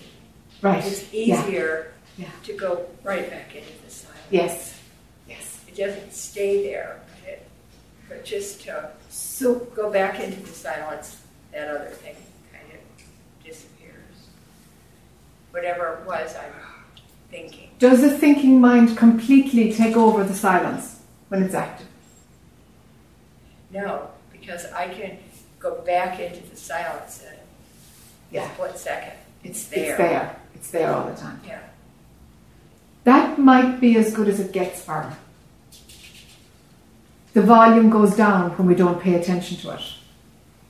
You know, the moment that there's like, oh yeah, there's thinking mind that's just yappity yap garbage. Noticing of that turns down the volume. And for some people, that volume stays, you know, at a moderate to low level for the rest of their phenomenal life. And for others, it completely disappears. But it tends to be those who meditate because of neurology. They tend to create a habit of hanging out here, and meditation will do that. And if we don't meditate so much, the brain is going to try and recreate new patterns, like it does after a stroke, or like it just tries to, okay, let's run a circuit here, let's run a circuit there. Default mode network is challenged. Okay, let's try and build it over here, build it over there. So the big breakthrough has happened because this is never out, it's never gone. You see? So now it's managing this. You've got to figure out what works for you. So are you saying then that it is important to recognize what you're thinking as a concept or a belief, or in addition to going back into the silence? So for me, like if I meditate, this completely disappears. And it was gone for years, but I don't meditate anymore. So there's a little bit of chatter, but I never believe it. I just never believe it. Do you believe it? You don't believe it either? No, I don't believe when my thinking mind starts. Yeah. No, I don't believe it. Yeah. But it just pops Yes. back up. And I have to, and I don't know whether it's going, okay, now I'm just trying to decide if going back into the silence is a process, or do I just want, and it's there except until I recognize it, and then I have to say, okay, silence. You know, am I doing something? Is this, I don't know if I'm explaining this very well. Yeah, some people do and some people don't. Some wise old sages that I must admit think had a very good idea of it said, you've got to watch the mind all the time. You just have to watch the mind all the time. It's going to keep cranking up. The big shift is whether it's believed or not. So for you, it's not supported. It's not believed. Or for me, it's not supported. It's not believed. And for you, you don't believe it either, you're saying. Yeah. It doesn't bother me if it's there or not. So if there's an idea of that it would be better if it wasn't there, maybe that's what suits Barbara. is that it's not there. You've got to figure out, or is there an attachment to it not being there, or is there an idea that it shouldn't be there? What is your relationship with the yakety-yak of the thinking mind? And make sure there's nothing hiding there. That makes sense. And find out what works for you. At this point, it's very much kind of like, is there anything that needs to be unearthed in this? Is there anything still hiding? And if not, it's like, okay, actually, what supports me best? Like, what food supports me best? What practice in my brain works best? Just what works best, because it's not believed anyway. Right. You see? Yeah. That Yeah. makes sense. Yeah. So at that point, just check in and say, okay, does it bother me if there's I'm sorry, I forgot the belt to this trousers. The bloody thing is going to fall on the floor in a minute. Too much information. I get it. And it might change, Barbara, because the brain is constantly trying to recreate stuff. If you lived in an ashram, there would be forced meditation all the time, and there wouldn't be these external stimuli getting conversations going. There wouldn't be your husband coming home from work in the evening and you chatting about his day. There isn't new stimulation all the time that is of the world. If you lived in an ashram, you'd be giving satsang all the time, so you'd be talking from this place all the time. There wouldn't be a need to go back into the dualistic perspective and be the role of a wife, a homemaker. You see? So these kind of things crank up our neurology in a way that there is no map for. You see? So you've got to find what works for you. What serves you best? Is it down low, or do I need to just dismiss it all the time? You've got to figure out what works best, and it will change because there's no stopping your brain. It's like, okay, let's run circuitry this way, let's run circuitry that way. You see? This morning with this, up on the board, I don't feel judgment about it. And generally there is. Yeah. There is a lot of judgment. Yeah. I don't feel it this morning. It's easy just to look up there and go back to the silence. Great. But, so I guess that's an area or something that I would need work. Need to look at, I guess. Because there isn't judgment? Because if their judgment comes up, right, that's something I need to... That's right. If it's believed. Yeah. If it's believed. Right. You know? Yeah, does judgment feel different to you? Like there's the yakety-yak in the background. But judgment judgment is very dense. Do you feel the density of judgment, or is judgment in there with the rest of the yakety-yak?